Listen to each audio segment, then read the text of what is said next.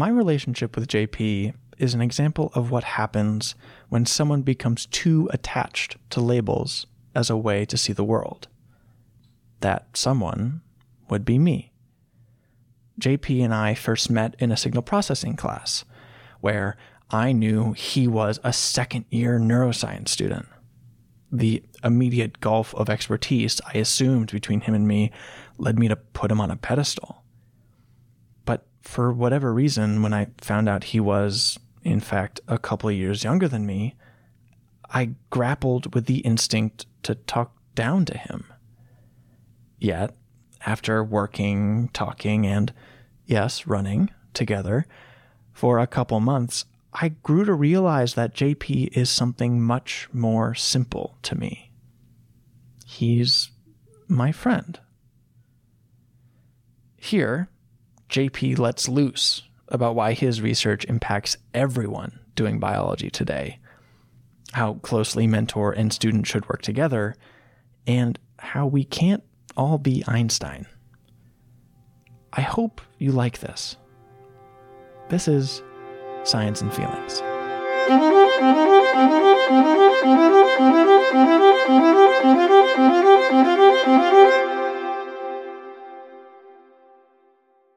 My name is JP. I'm a PhD candidate in the psychology program here under the neuroscience umbrella.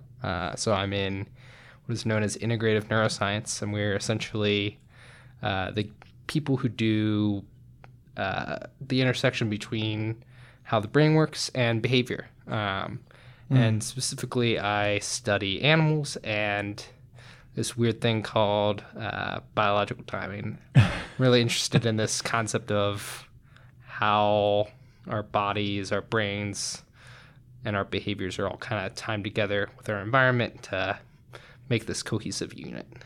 When you explain it like that to, someone at, all of the cocktail parties you attend. Oh yeah, so many which cocktail is just, parties. Right, yeah.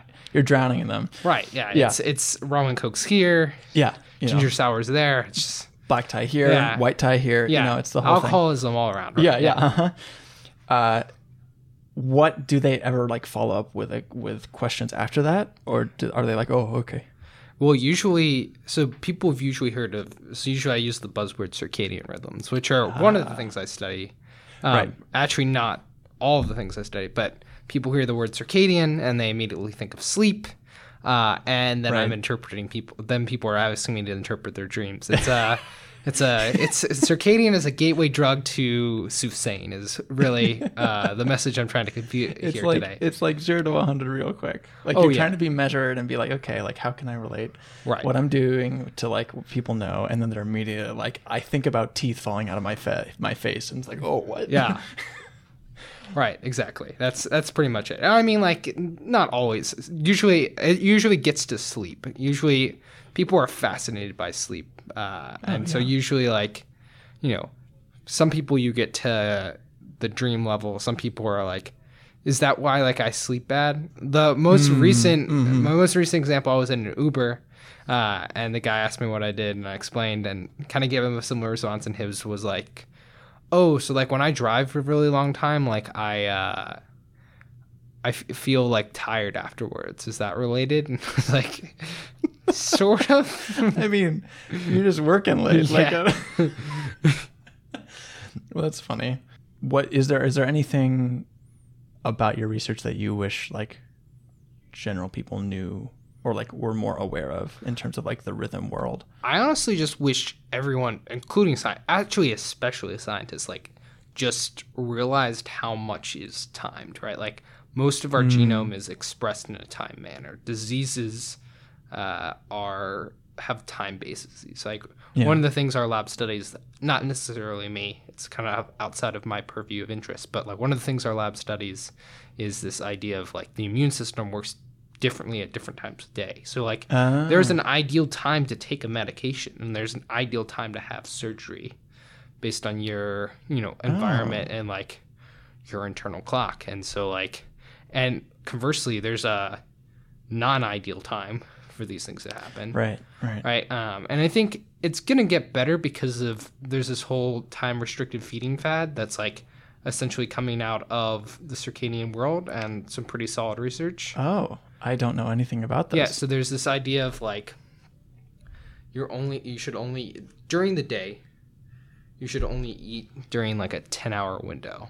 But that's all coming out of this guy named Sachin Panda at UCSD in California work.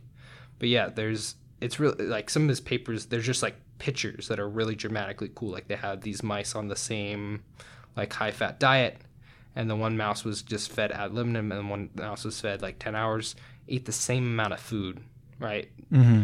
And yet the one mouse is like healthy, skinny. Yeah. The other mouse is fat as fuck. Oh, wow. So like that's an example of research that's like still like very visually distinct. Like the results are very obvious. Right. And so I think that kind of thing is going to help promote awareness. But like, I think for me, it's frustrating, especially kind of being in the the psychology program. Mm-hmm. I think to some degree people kind of like write it off. So you talk to the more traditional neuroscientists, right? I think the very quintessential neuroscientist is the person sitting at a patch clamping rig doing electrophysiology. Right. So are you saying that you encounter resistance when talking to researchers about this type of effect? Yeah, I think it's just not like, I mean, like, and before I like got into the field, right, I also wasn't aware of how like big this is, but it's like time is like a huge thing you have to be worried about. Even if you're not like doing the morning, evening, but your experiments just happen to take out that like, you're coming in on Saturdays to your electrophys, and on those days you're just having a better go of it. And so, the experimental condition versus the control condition is harder, and you're having a better go of it. But you're having a better go of it like when you come in at noon on Saturday versus like starting at 8 a.m., right? That's where it starts to creep in, right? It's not like, and so the problem is like, people aren't aware of this, or like they just don't really think about it. And it's kind of inconvenient thing to have to worry about, right? It would be great if you could do your experiment at any point in the day and it would the same. Right. Or fine. Yeah. So like, I think people just don't really like, they kind of view it as a separate, like it's its own little box, but it's not its own little box. It's this very, it's one of the things I love about the work I do is that like, I'm working on a collaboration right now on like memory gating, but at the same time, like I am then, I'm involved in metabolism experiments, and then, I'm involved in very basic, if we knock out this gene and like give these animals weird light stimuli, what happens? Or like if we lesion this brain area, does it get rid of, this one type of biological rhythm? So there's, it's very widespread. There's ecological concerns. I've talked a lot about circadian, but like another issue is like seasonal things, right? Yeah. So there's seasonal clocks. So, and this is where it gets really insidious, right? You do a set of experiments in the spring. You think you're like, okay, great, I got some great results. You put it out to your reviewers. Your reviewers are like, listen, I feel like you need to do this additional experiment. Right. You do that additional experiment late fall. That's totally different season.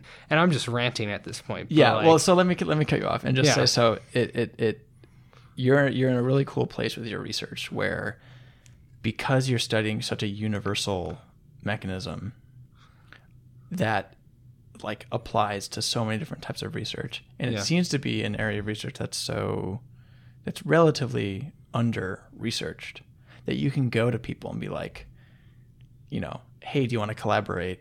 There's this really interesting twist to your research that like I can help you study. And so that you just mentioned like 3 or 4 projects that are all ongoing in your like science career right now. Yeah. Which is like really exciting. How does that filter? How do all of those like concurrent projects filter into like your day to day? Like, so like on any given day, what are you doing?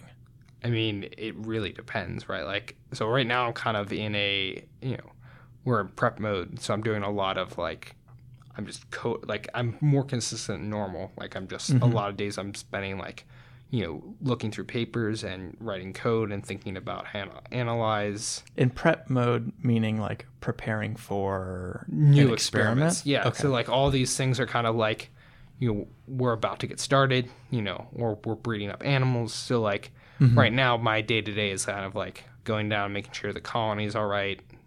Weaning Colony out. as in the mice colony. Yeah, the mouse colony. Sorry, Yeah. I'll be more concrete. So the mouse colony is all right. Genotyping the mouse colony because we have a couple different genetic strains in there that I have to keep separated. Keeping track of the numbers, getting ready. Doing a lot of administrative stuff, cleaning, mentoring undergrads, and then also just like spending a lot of time like working on some analysis stuff and writing. But Wow. When we're up and going, when these experiments are happening, like I'll probably, some days I'll be in the wet lab doing stuff. We tend to have kind of these very burst patterns of like, okay, now it's time to collect.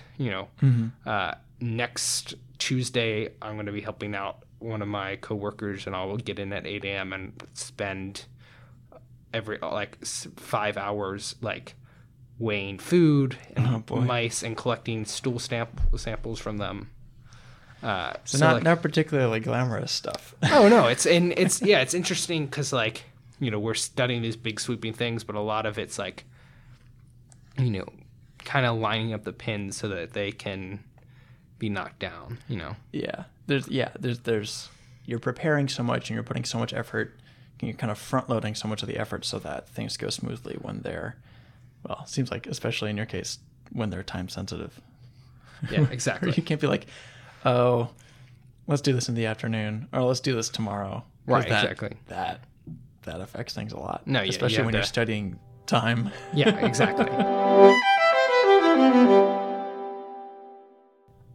I guess zooming out to kind of in a given scientific cycle, like preparing, collecting, analyzing, writing, publishing, communicating, what part of like the scientific process do you enjoy the most?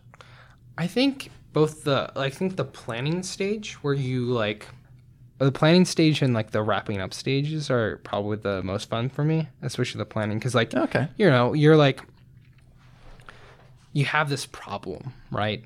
Mm-hmm. Right? This question you want to answer. Mm-hmm. And then you have to figure out how you're going to answer it. And not only like that, but like, what are the components that are going to go into writing a story, essentially, that are going to convince people that, your answer is worthwhile and as something is worth more research. Not only convincing that like people that, oh, this is a cool thing that we did or we're going to do, but that you should believe our results because we accounted for them and we designed the experiment in such a way. And, and then there's like the additional component of like, designing something that, will allow you to keep answering questions. So my boss and me are very big fan of this thing called the Platian method.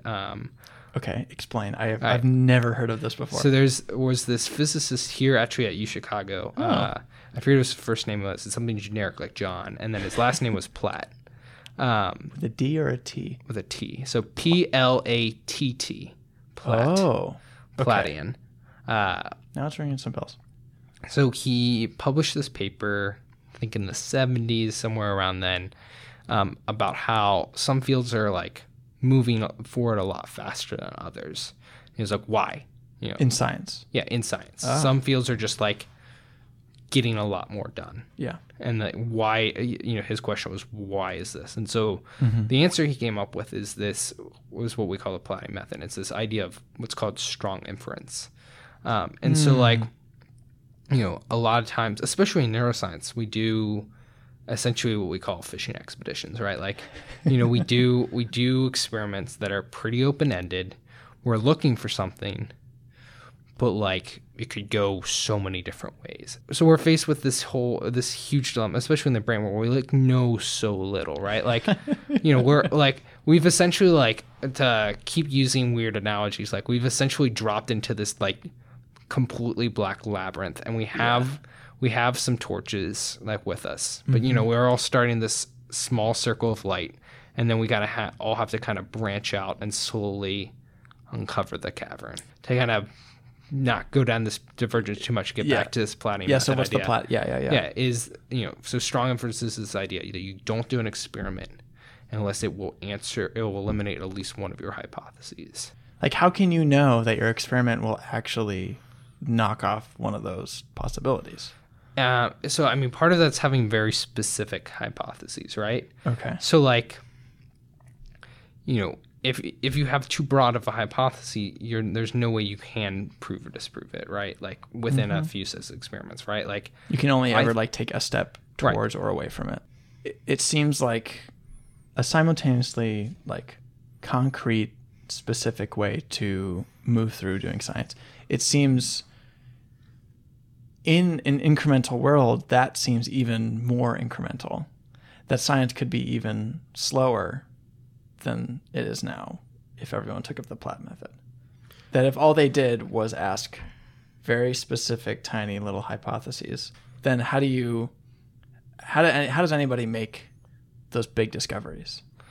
So, I mean, I think you make big discoveries through a bunch of tiny little experiments is really what it comes down to, right? Okay. And so that's part of the design, right? Like, so you make a good point, right? If we only, to continue with our crazy analogy, if we only tested the bird shedding part of the thing, that would be slow, it would be inefficient. So what we want to do, right? What I want to do when I'm designing an experiment is I want to be able to, be using this strong inference method to make sure that every single component of the experiment I do is, going to eliminate hypothesis. So none of the work I do is in vain.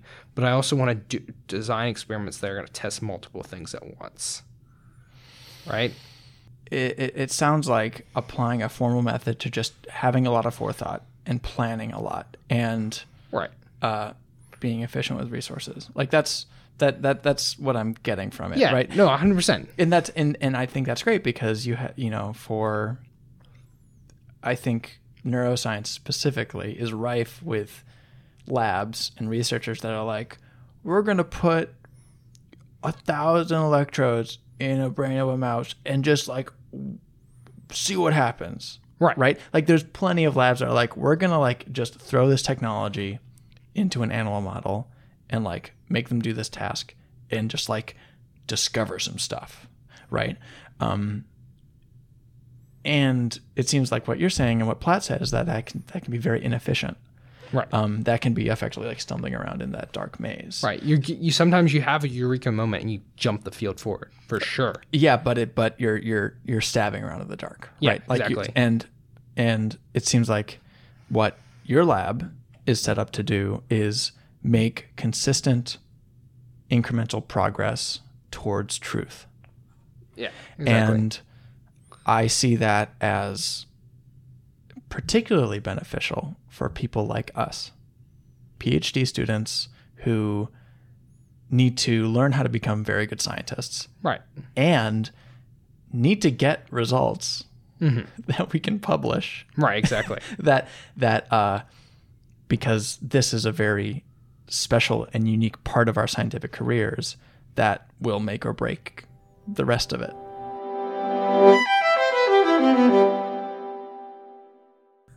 I'm realizing now that I actually don't know much about kind of how you got here. Yeah. I know that you once told me that you got into science because you loved asking questions. Yeah. And I think that's all I know. So explain that and then also explain your path here as well. Yeah. So I mean I don't know. I think I'll probably some of the other people you've interviewed, I wasn't actually a huge science person in high school or ever really until I did well. I was I think all of us were decent. We're probably pretty good high school students. I'm sure there's gonna be there's people that are anomalies to that that slacked off and managed to get their shit together in college, but right. Most of us I've always been really good at biology. Okay. And I got top marks in that and had the highest score of that in my high school's history. But oh my God. And that's cool. not, and I say that like not as, but like the problem is it was such a divorced thing. It was like, it was just that one thing. That was the only thing I really liked was like, I liked biology. So you wanted to do more of that. Yeah. Okay. And then I like chemistry was fine. I liked the teacher, but a lot of times like my chemistry class was such that like, because we didn't have like an AP chemistry class, that I would sit in class and I'd read a novel and then I'd get an A. I still could get an A in the class without having to pay attention. And like math wasn't necessarily like that, but it was like, you know, I could get by enough.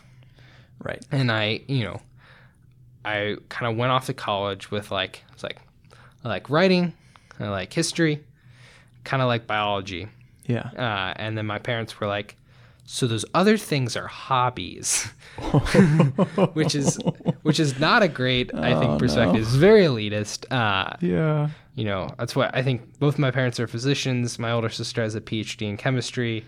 It's So you felt a lot of pressure to continue on into science. And so I kind of went down that route. And like I came into college thinking maybe I'd be a veterinarian. I've always loved animals.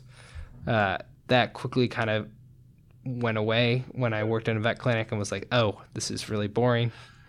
But I kind of got involved in research because that's what you did if you were like pre-med or pre-vet. Right? Oh, sure. So very disingenuous. But then, and then honestly, like, it wasn't necessarily the research that hooked me. It was I had a Greek graduate student that I was good friends with.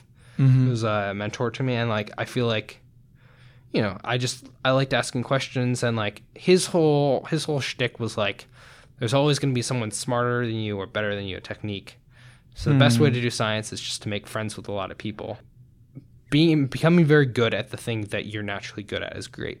And then becoming friends enough with people that you can kind of pick up enough of their skills and, you know, for lack of a better word, mooch off of them and like kind of find your way together, I think is... Collaborate. Yeah, collaborate is like the way to go. Yeah. But it's hard too because like, or at least for me, it's hard to like be the one struggling through, you know, like, and then you like trying to do this math and like your friend is like, oh yeah, I just got an A on that test, and you're like, yeah, I just got a B. Right. Yeah. And the B was a Herculean effort. Right. Right. You know. Yeah. And so. Yeah. Kind of getting back to the story though, you know, so I was in a lab. It was kind of my first experience with p-hacking because the professor was not, you know, he was Not completely on the level. Yeah, he like almost run out of funding once before. Oh man. And almost had to close down the lab, and suddenly got all these results, and then like, you know, we kept finding stuff that was in contradiction to his previous results, so he didn't want to publish that. I didn't necessarily see a lot of that firsthand. A lot of that was like being filtered to me from like this grad student friend who was like, who was disenchanted and did eventually leave the lab. So like how 100% true that is hard to say. But they did, you know, they did later on publish this, were part of this group that published this Nature paper. You probably saw something about it. They designed this custom receptor that was magnet receptor. So you could use a magnet and open and close it was what they were reporting to claim. And so they did all the electrophys for that paper. Oh. The problem with that paper is it came out in Nature, made a huge splash, and then a physicist immediately published a response that dictated why it was like it would break the laws of physics for what they were saying to be true. Oh no. So like, oh god, that's always been like I feel like my grad student was telling me the truth. All right. Yeah, but like, you know, not to disparage anybody. So, no, of course not. No. Yeah. So like we were supposed to apply for this project, and like I didn't get a lot of guidance, and like so you just like come up with a project, and so I came up with this idea, and I kept talking to him about it. He was like, "Oh no, that sounds good." Yeah. And then it came like down, like I sent him something, and it came, and there's like, "Oh, like I don't want you to do this." And like in retrospect, at the time, that was devastating to me. So and like there's a point, and I think I'm still in this point where scientists have to learn how to divorce their ideas from their identity. Yeah. A bit in order to just like fail a ton and not be completely disintegrated by that, yeah. or like have their ideas shot down and not feel terrible. Right? Sounds like that was not a great environment. Yeah, so it to just learn those it ended lessons up, at all. Yeah, it just ended up not being a good place. So I switched labs. Good. And I started working on Songbirds, Yeah. which was more my speed. Yeah. And then I rode the nepotism train right onto grad school through that. Hell yeah. I feel like science has always kind of been a convenient thing. I wrote a history thesis as an undergrad in college. Oh. Okay. And my science thesis failed because our birds all died. Oh, no. So I couldn't write anything up because we couldn't collect the data. Oh, that's terrible. But you made it work, right? Like, I mean, as in like.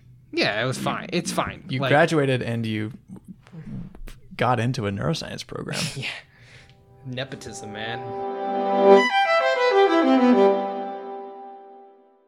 I think so. One thing, at least from my perspective, and this could be utter bullshit, is that like it does like if you're gonna be a good scientist, the thing that has to matter is this love of questions. And so I think that's like at the end of the day why like I chose to go into research and like stuck with research is I liked answering questions. Yeah. And it shouldn't like if you truly are going to be good at science, you love answering questions, and like it's not you're going to find like regardless of the subject matter, right? Regardless of what you're researching, if you have the appropriate training, granted like within the bounds of like, you have the appropriate training, like, yeah. But like, both of us, I think within neuroscience could find, even if on the first like sniff test, we'd be like, I don't think I'm interested in that. You'd find an interesting and like important project to do in that lab. And so the thing that's more important is, to me, it seems like, is like that connection with your advisor. And if the person is going to give you good training and good resources and access. Yes. And so my boss is amazing. He's a little bit crazy, but like in a good way. But like, in like the way that like he'll go on a 30-minute tangent talking about like maybe building a chicken coop in his backyard. But like, at the end of the day, we got a lot of research done and we work really well together. And it's like, he's pushes me to like take more time off and kind of things. That's great. It's a good, he sees this world outside of like this need to have a balanced life outside of science. It's not like, and I feel like he genuinely cares about his students. We're all like pretty friendly with him. There's a lot of jokes that happen in the lab, and it's a good environment to do science in. Looking back, like now that you have all this hindsight, like are there things that you would advise people to like think about or consider or look into when choosing a mentor? So I think the thing first big question you have to figure out, and like, you should be able to figure this out as an undergrad, right? Like, I don't think very many undergrads can get into a PhD program or, without teching, most people have to end up having to tech. So as a tech or an undergrad, right? Like during that time period, you should get a sense of like, do you like having a PI that breathes down your neck? Do you like a PI that's like not there and you just kind of do your own thing? Or do you like something in the middle? And like that, I think that's one of the biggest components, right? Like how hands-on like, your PI is. Yeah, I think that some people just need a hands-on PI and some people just need independence. And that's like, you got to figure that out. I think the other thing is just like, can you have a conversation with this person outside of like the science? I think it's so crucial because like one of the things I love about my advisor, and I really hope is true for us, is that like he still talks to his old advisor on the phone like every day. Like they call each other. Like his old advisor Irv Zucker sends him poems or like papers to read, right? Okay. And it's amazing. And I have kind of access to this tree now too. Like, so like, and I interact with like Irv as well. Like I was, Brian sent me out to Berkeley over the winter to like learn this technique from one of our collaborating labs there. And then I like got lunch with him.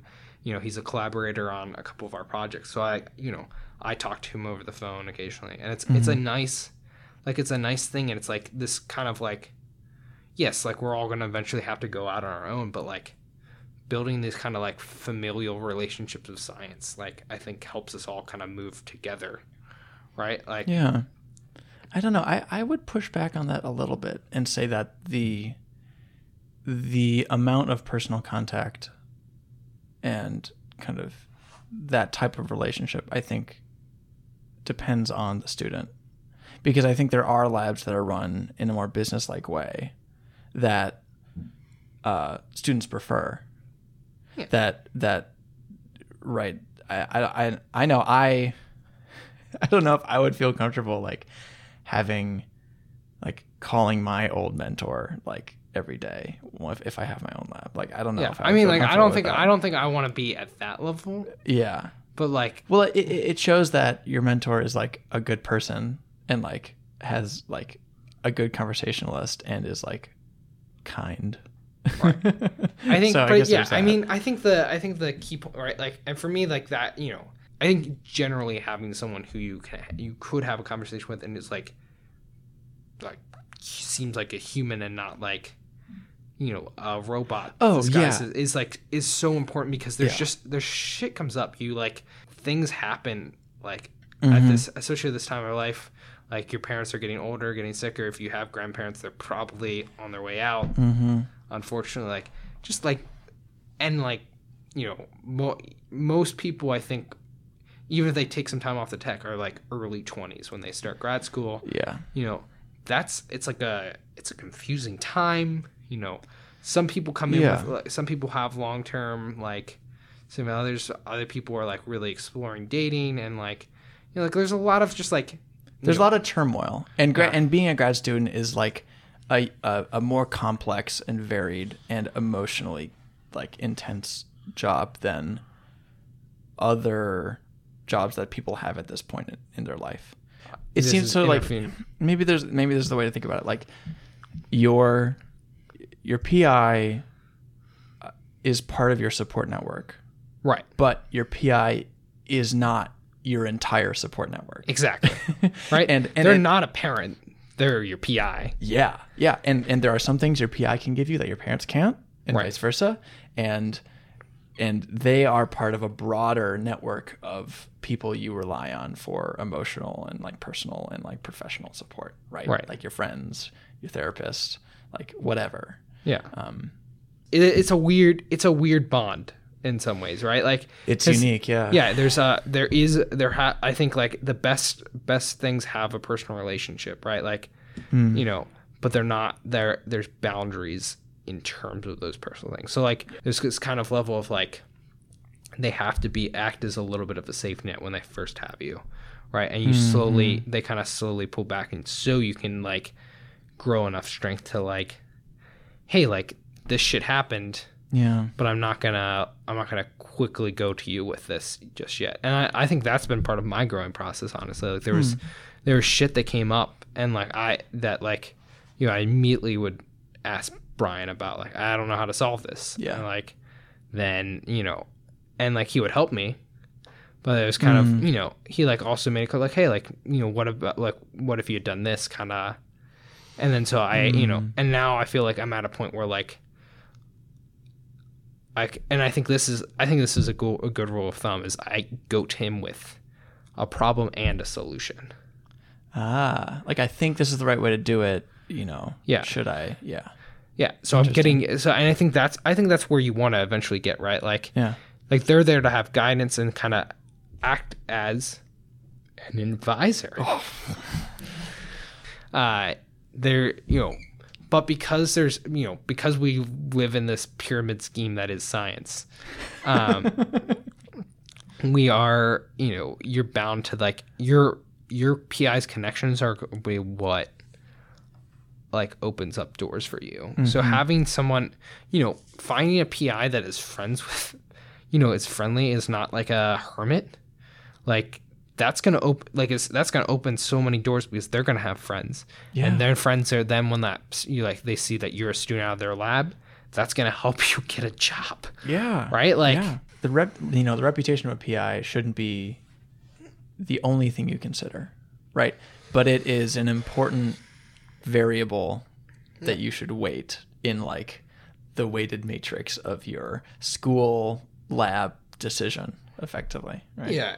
And there's like different strategies, right? Like if you're one of the initial grad students with a professor, they have less connections. But at the same time, you're going to do a lot of foundational work in that lab that's then going to get cited so many times. And that can be helpful too. Yeah. Later down the line. So like, it's not like, it's a complex decision. Yeah, there's not a one path, and you shouldn't like, if there's a lab you feel like you connect with, you shouldn't be like, but this other professor has so many connections. But like, if you're like, I really want to do this specific thing this lab is researching. Sure, people are telling me that this professor like, is actually a 5-headed dragon, and sure, maybe I thought I saw the shadows of 4 heads in that airfield, Yeah. But I'm just gonna go with it. That's like a terrible call, I think. Yeah. It like most of the time doesn't work out. Right. So as we kind of wind down on this episode, are there kind of is there like one kind of big platitude or lesson that you kind of picked up through your science career that you want to leave people with? Yeah, I mean, like, you're probably not going to be Einstein, and that's okay. So, like, be friends with people, right? Like, be decent, collaborate, help, like, just keep helping people, and, like, it's going to, that scientific karma is going to cash in, for sure. Yeah, there's so many weirdos in science, and, like, just... You're probably weird too in your own way, and just haven't realized it yet. And just celebrate it. And right, like, you're going to find, the people that like, that are going to help you out. And then like, that are going to then be like kind of your support system, both like emotionally, like that's important. Right. But like, you also kind of need like a, like technique support system. Like, oh my God, I don't understand what I'm doing here. Like someone help me. And then like, you have that friend who like, just codes all day and that's their thing, and you help them, and then later down the line they have to do a molecular bio experiment. You're like, I got you, brah, I got you. And I think that is the way science needs to, like, gets done, and like good science gets done is like just everyone helping and just like remembering we're all just kind of like in the dark together, right? Like trying to light the path. I really like that. I think that's a really good image. Yeah. JP, thank you for being on Science and Feelings. Yeah. Well, thank you for having me.